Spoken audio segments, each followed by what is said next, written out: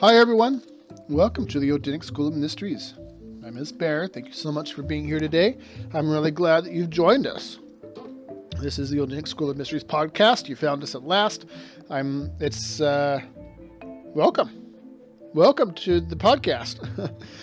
On the YouTube side, we're almost to 100 subscribers. As of this recording, I think, and I'm recording this on the 13th of November, we're at 97 subscribers. So, if only 3 of you feel so inclined, please hit the subscribe button, and that way we can make that very small but important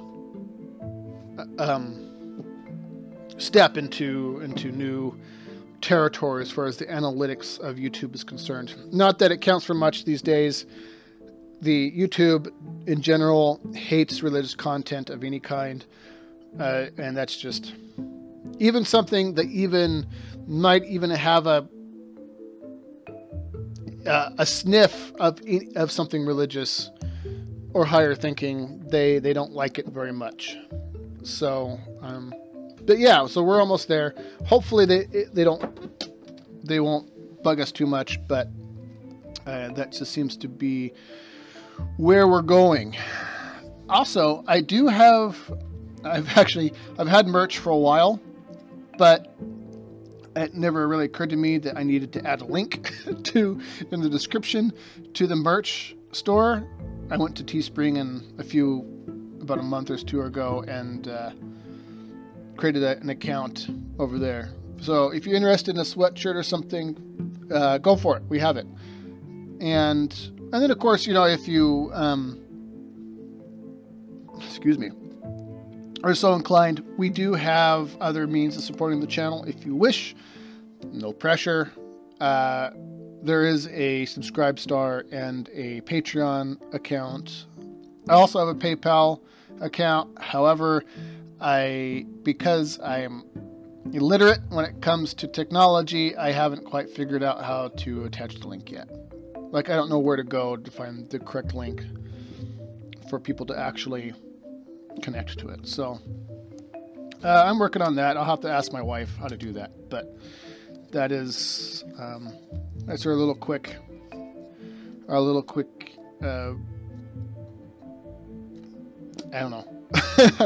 news update. Odinic School of Mysteries news update. If you want to call it that. I don't know. Anyway, moving on. So, I want to talk about Thor. This is kind of my bread and butter. This is the Norse mysteries, or the mysteries that I personally came up through. I am a part of a Norse mystery school, and so this is the stories that I'm really interested in doing. This is my favorite topics, and I'm really excited to get into this because it's really a lot of fun. It's a lot of fun for me to talk about this stuff, and so hopefully it'll be a lot of fun for you to listen to it as well. Thor is a pretty cool guy.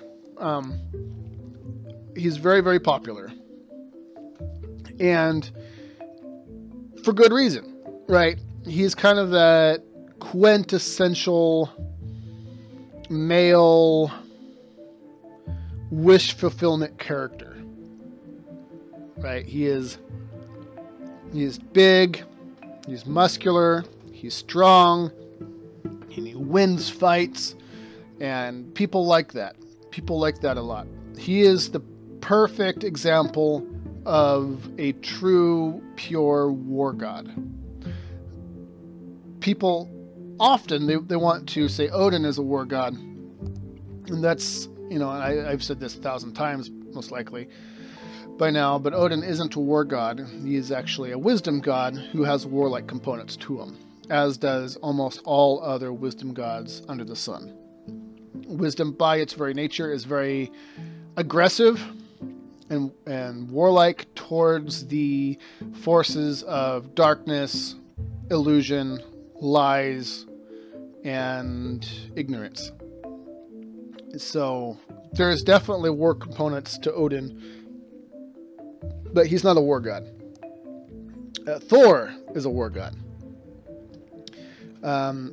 Unlike Odin, who will use conflict to achieve some greater goal, Thor is a god who revels in combat for the sake of being in combat. He likes fighting just because he likes fighting. And that is the main component of his character. So when we talk about Thor, there's a few things that we're going to kind of run through real quick before we can kind of get into the meat and potatoes of this whole thing. So he represents the planet Mars. In that, the planet Mars in astrotheology, which is the study of planets as divine beings, as symbols for something greater. In astrotheology, Thor is that same planet, the red planet. The red Thor is said to have a big red beard. Mars is a big red planet. He represents that in the astrotheological pantheon of the Norse philosophy. And he also represents that same chakra, if we want to talk about chakras or wheels of power in the human body. He represents will. He's that will god. He's that thing that's right in your abdomen, right in your guts. Like if you put your hand right on your navel or just above your navel, that's what he represents. So that's why you say, like, you have a lot of guts to do that, or you need more guts. That's what they're talking about. We also have the old saying,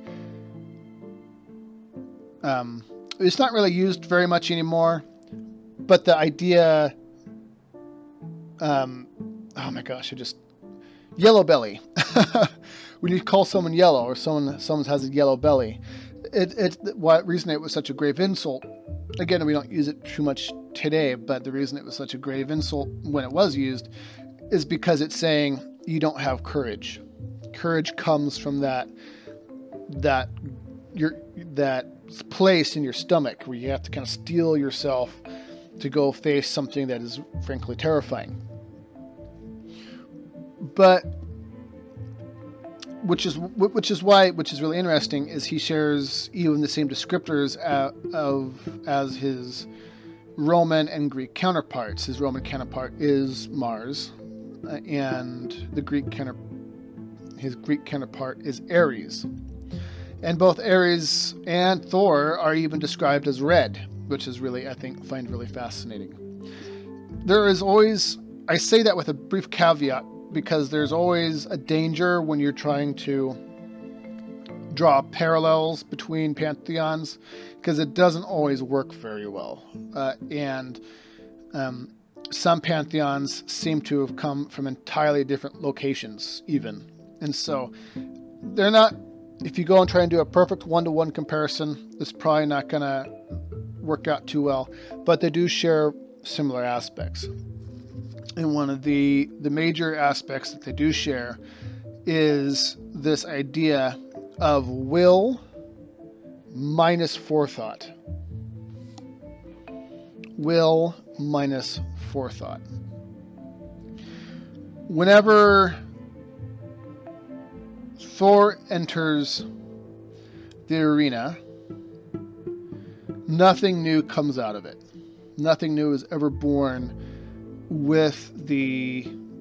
through Thor, through his character. And that's because it's really, so here's the thing. Let's take a step back and let's break it down this way.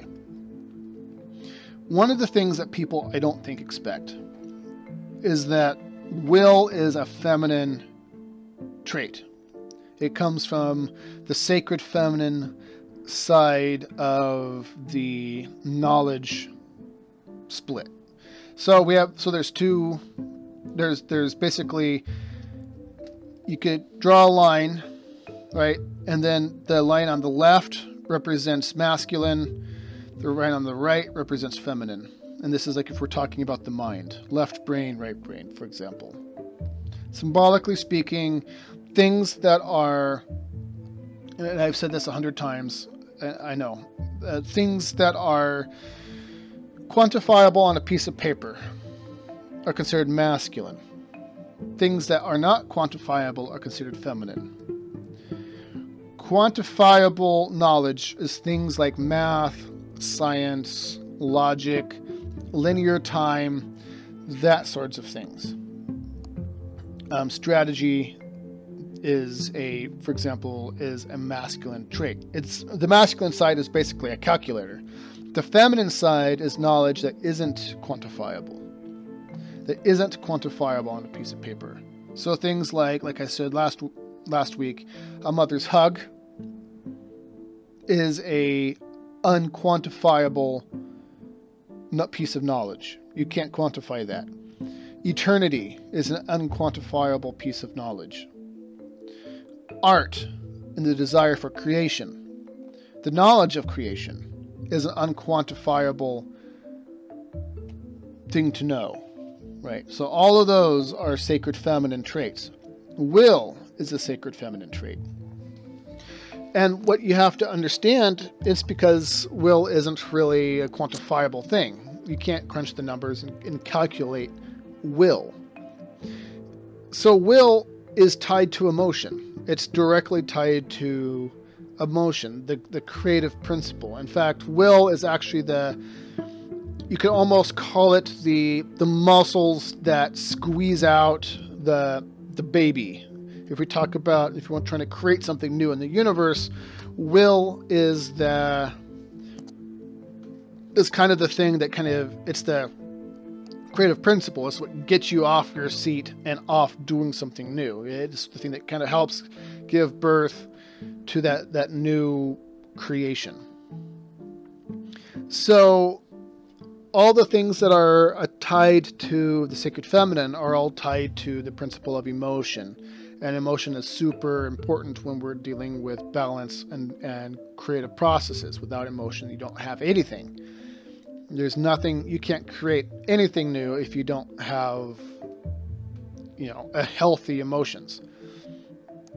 So Thor is a purely reactionary person. Something happens, he gets emotional and he wants to hit something. But he doesn't have the masculine. It sounds really bizarre, because especially when we're dealing with someone who has so much bravado and ego as Thor, he doesn't have the masculine component to balance it out, which is forethought. Forethought is part of the sacred masculine thought structure. Forethought is crunching the numbers. It's cause and effect. It's looking into the future and saying, if I hit this person, what is it really going to get me except making me feel better? And in Thor's case, that's really what he's after. He's just pure emotion. And we see this same, if you want a real world example with this, you could see this with like extreme left-wing ideology, where you have people who their feelings are hurt, they see something that they don't like, and so they go out and they start burning down the city. Oh, I'm so angry. Now I'm going to break windows. I live in Portland. We see this all the time. The left-wing activists are constantly breaking things in the city that I live in. So it's kind of the same problem, right? It's that reactionary thing. And so the problem with this is that it doesn't, like I said, without forethought, without its I guess you could call it its sexual partner, without the sacred masculine, nothing is created. And so when Thor is going about his business, when he enters the story, nothing is ever truly created into the universe when he enters it. So there's a good few examples of this. So before we go into that, let's talk briefly again about Loki. And because this Loki makes actually a very good juxtaposition to Thor. They're kind of, in the myths, they're frenemies. Right. They're always fighting with each other, but they also hang out all the time, which is kind of fun.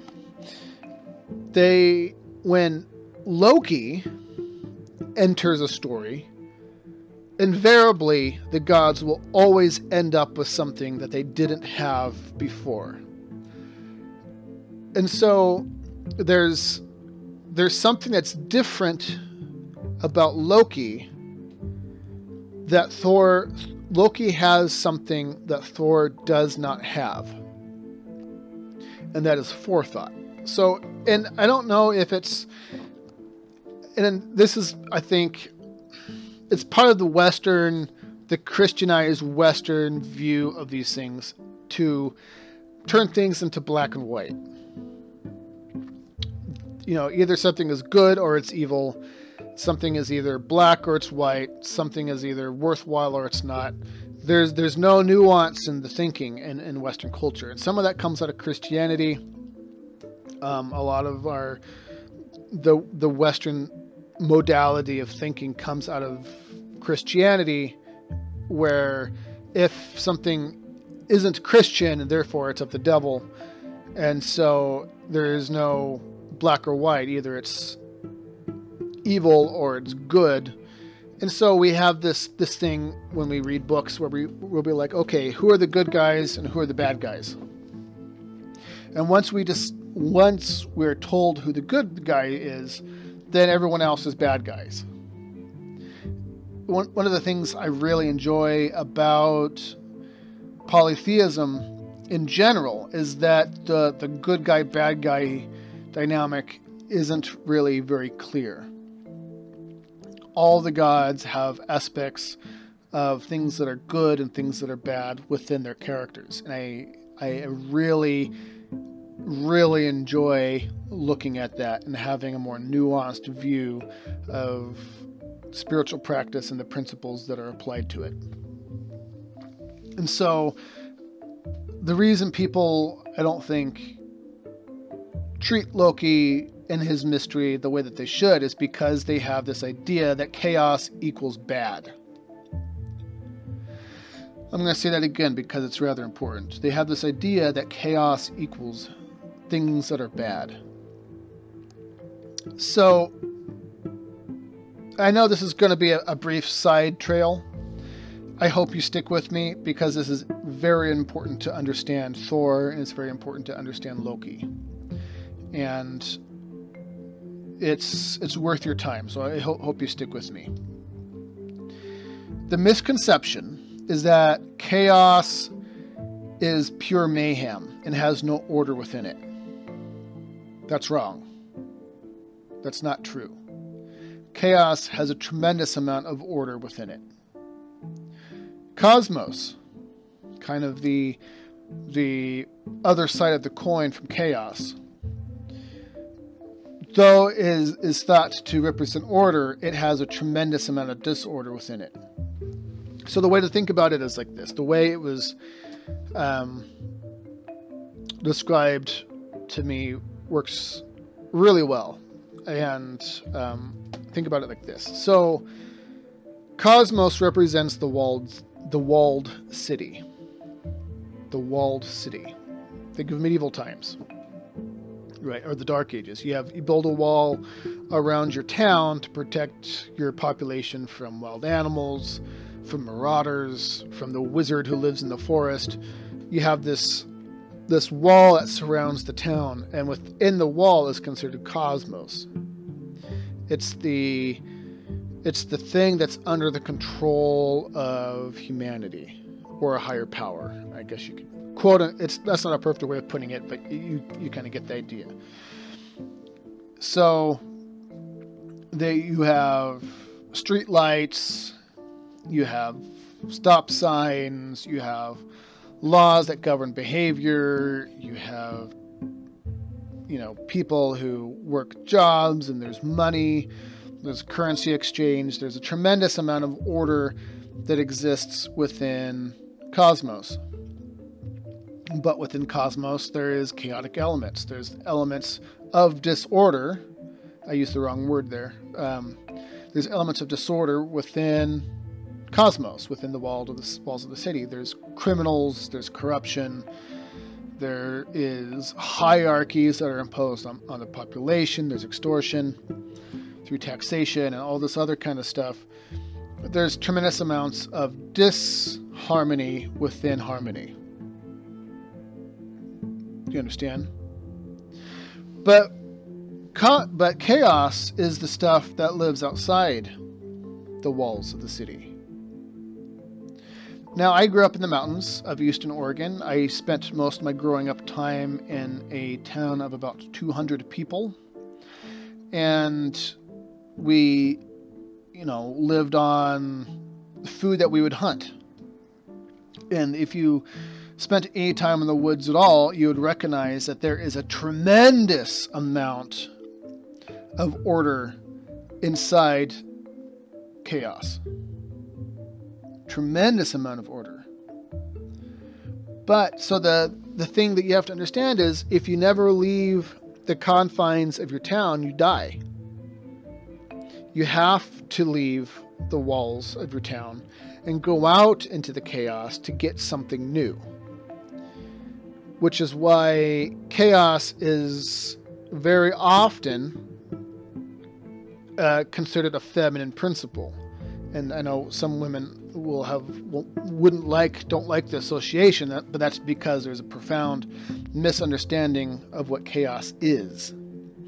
And I think chaos should actually be rebranded. And I think the better term for it, because there's so much baggage kind of held within the term chaos, is I think that a good rebranding was necessary. And I think a more apt way of putting it is Mother Mystery.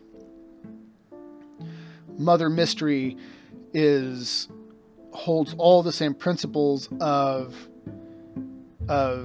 chaos, but without the baggage, essentially. So if you're living inside the town, you have to leave the walls to go find a new wife, because more than likely you're related to everyone who lives inside the town. You have to leave the walls in order to have trade. You have to leave the walls in order to raise your cattle, to grow corn or wheat or barley or any of those other crops. You have to go into the woods to harvest logs and wood for building, for firewood. The game is all out there. There's no edible game unless you're talking about the rats.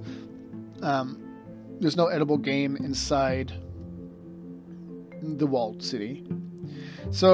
But there's a tremendous amount of danger that's out there too, right? There's wild cats, and there's wolves, and there's bears, and warlocks with wands, and the evil druids out there who live out there in Mother Mystery. So you have to leave the confines of your town, enter the sacred feminine. It's like a sex symbol. Enter the sacred feminine in order to birth something new. Chaos has to penetrate, or the masculine cosmos has to penetrate the female principle of chaos, so that new things are born into the world. And that requires forethought. That requires planning. That requires an unreactionary mind. That requires a balance of both sacred feminine and masculine principles. Okay. So let's come back to Loki real quick. What does Loki have that Thor doesn't? Loki is the embodiment of Mother Mystery. And that's really, I know it seems so backwards to a lot of people, but it's true. So when Thor enters a story, nothing new is created, something is always destroyed. Okay.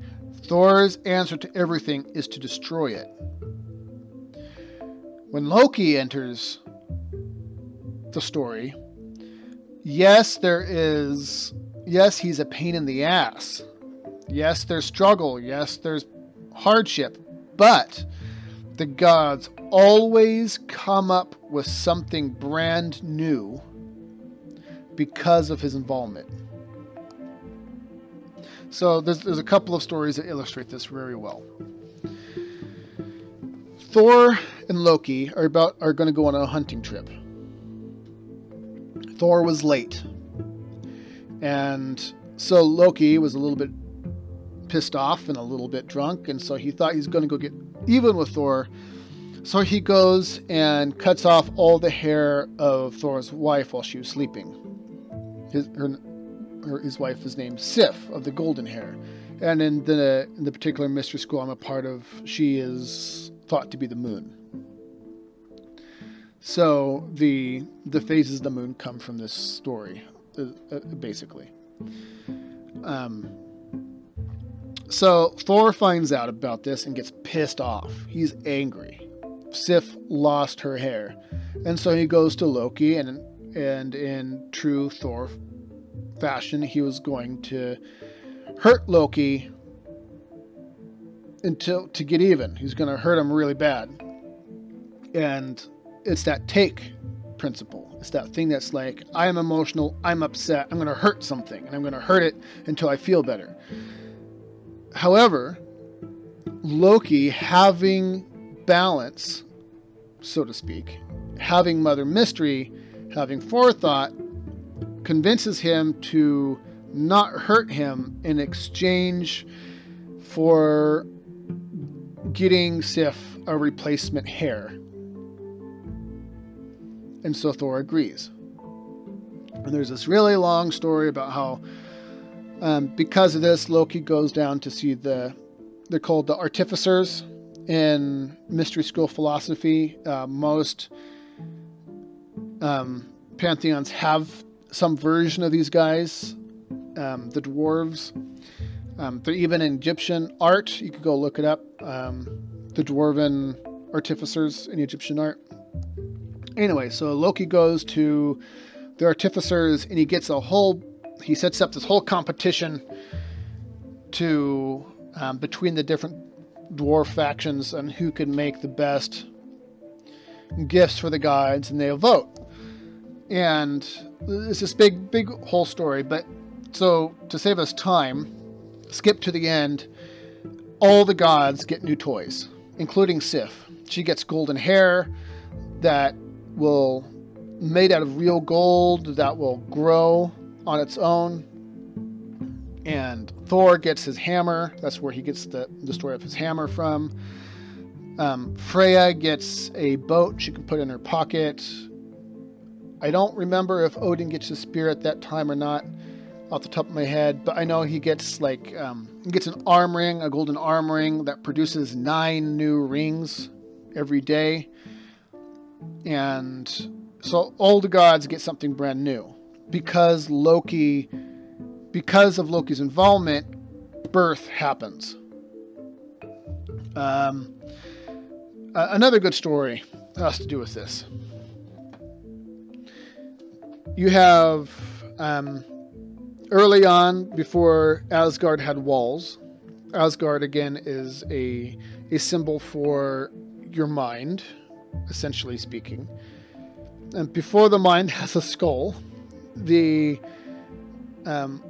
gods were vulnerable to attacks from the frost giants.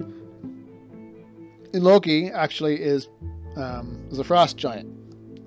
He's a Jotun. And so they're talking amongst themselves, okay, we got to build a wall, and they're looking way off in the distance, and there's these huge mountains, and they're like, it's going to be all this work, we're not going to be able to do it, it's going to be hard, it's going to take us forever, we're super vulnerable right now. And so this old-looking man comes down from the mountain and talks to the gods, and he says, I will build you a wall, and I'll do it in 40 days. And if I could do it in 40 days, I get to marry Freya. Freya wasn't too keen on this, and and that was a huge ask. right? It was a huge ask. It was like, no, you don't get to marry Freya. But Loki comes in. Loki steps in. And I should also point out that Thor isn't here at this time. He's off killing frost giants somewhere. He's off taking. So Loki steps in and says, listen, he's not going to be able to do it anyway. So let's just go ahead and let him start. That way it saves us work. And then when he fails, then we've saved ourselves some time and effort. And so the gods deliberated for a little bit, and then finally they decided to 40 days was they weren't sure about that, so they're like, okay. Build it in 3, and if you do, we'll let you marry Freya. I think that's who it was. Maybe I'm wrong. I'm pretty sure it was Freya.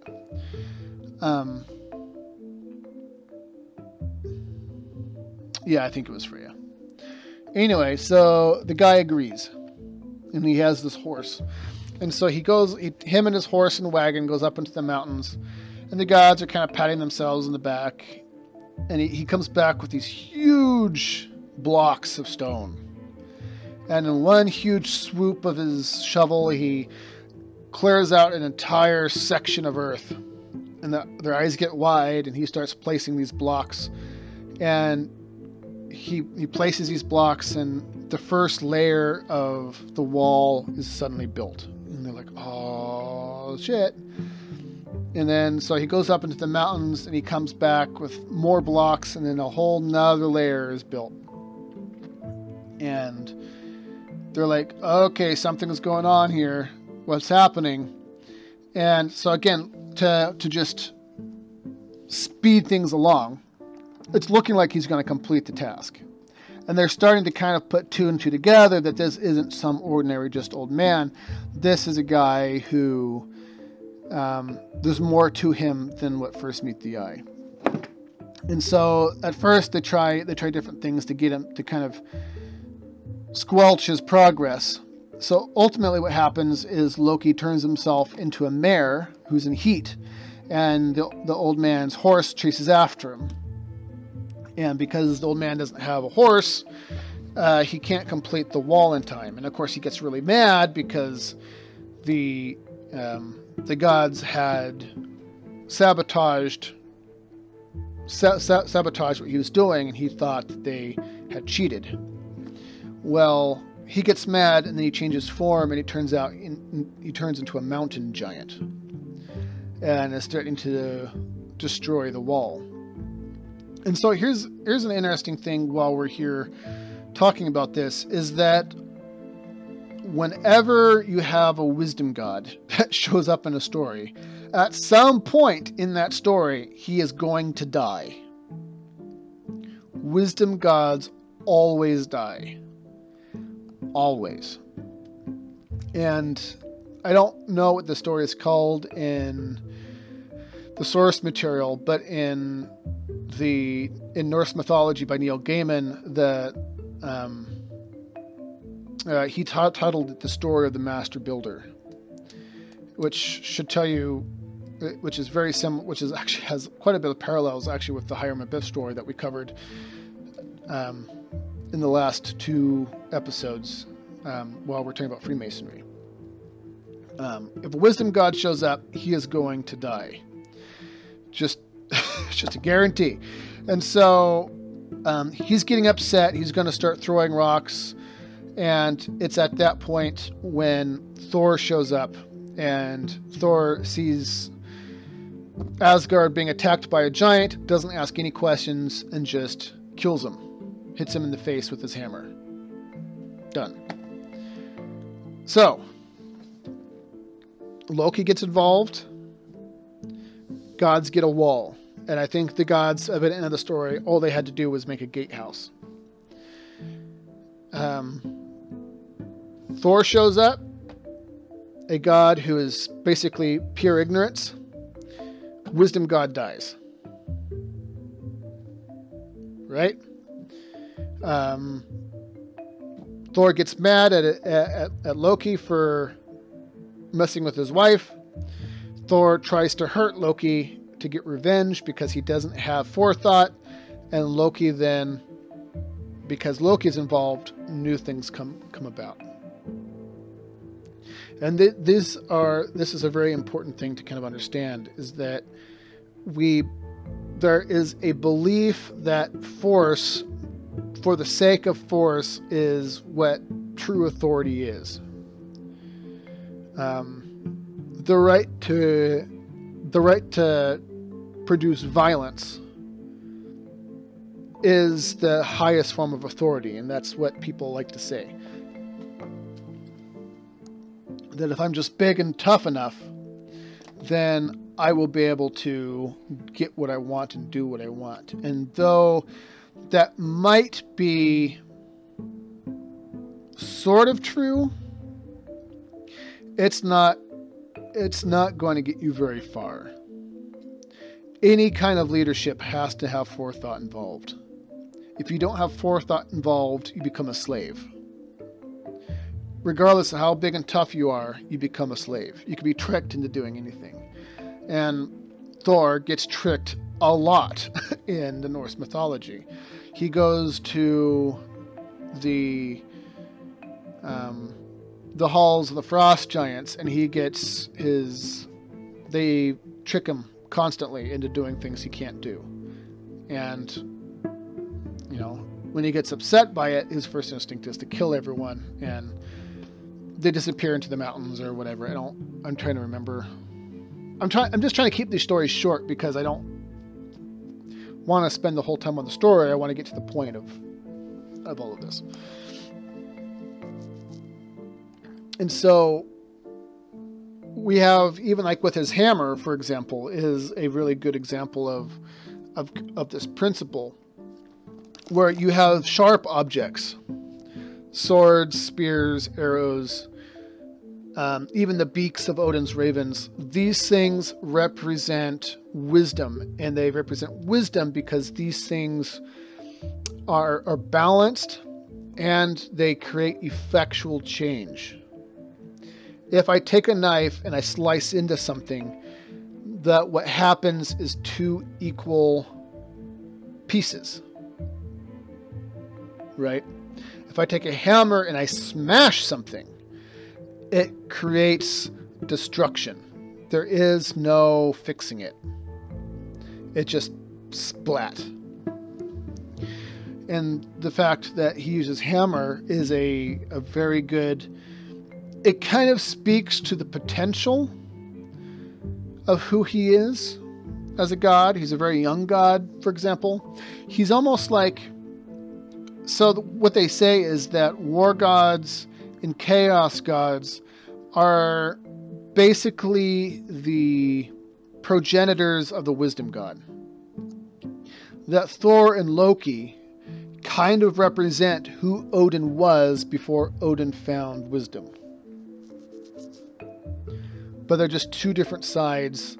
They represent two different forces of nature.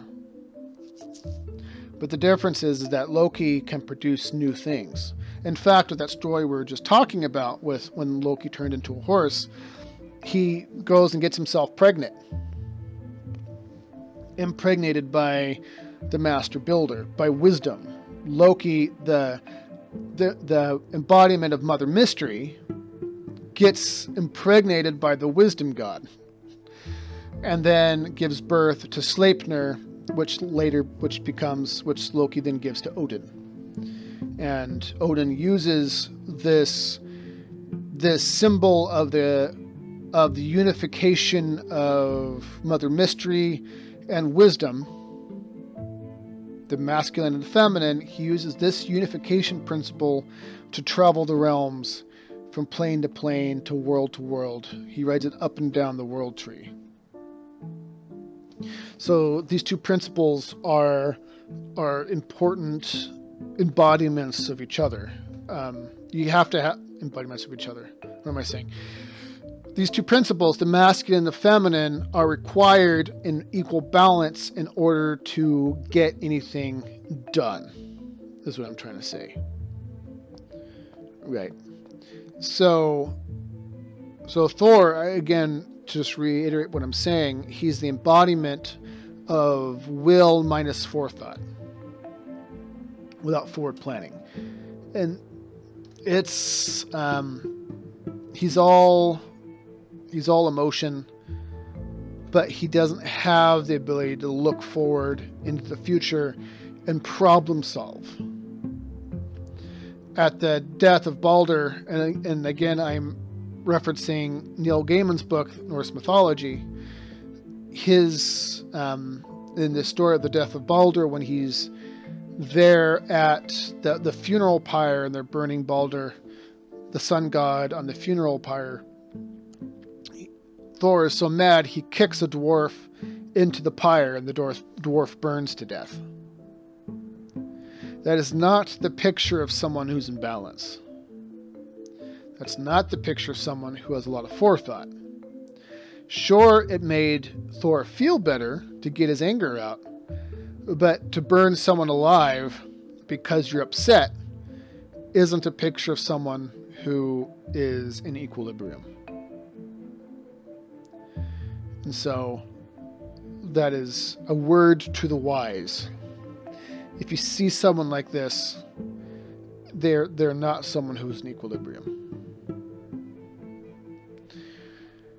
Anyway, so I know this one wasn't as long. I've been keeping these to about an hour or so, but I think we've covered all the ground that we need to cover. If you have any questions, please feel free to email me. My email is in the description box below, or please leave a comment, and we will talk more later at some other date. I hope you have a great day, and bye-bye.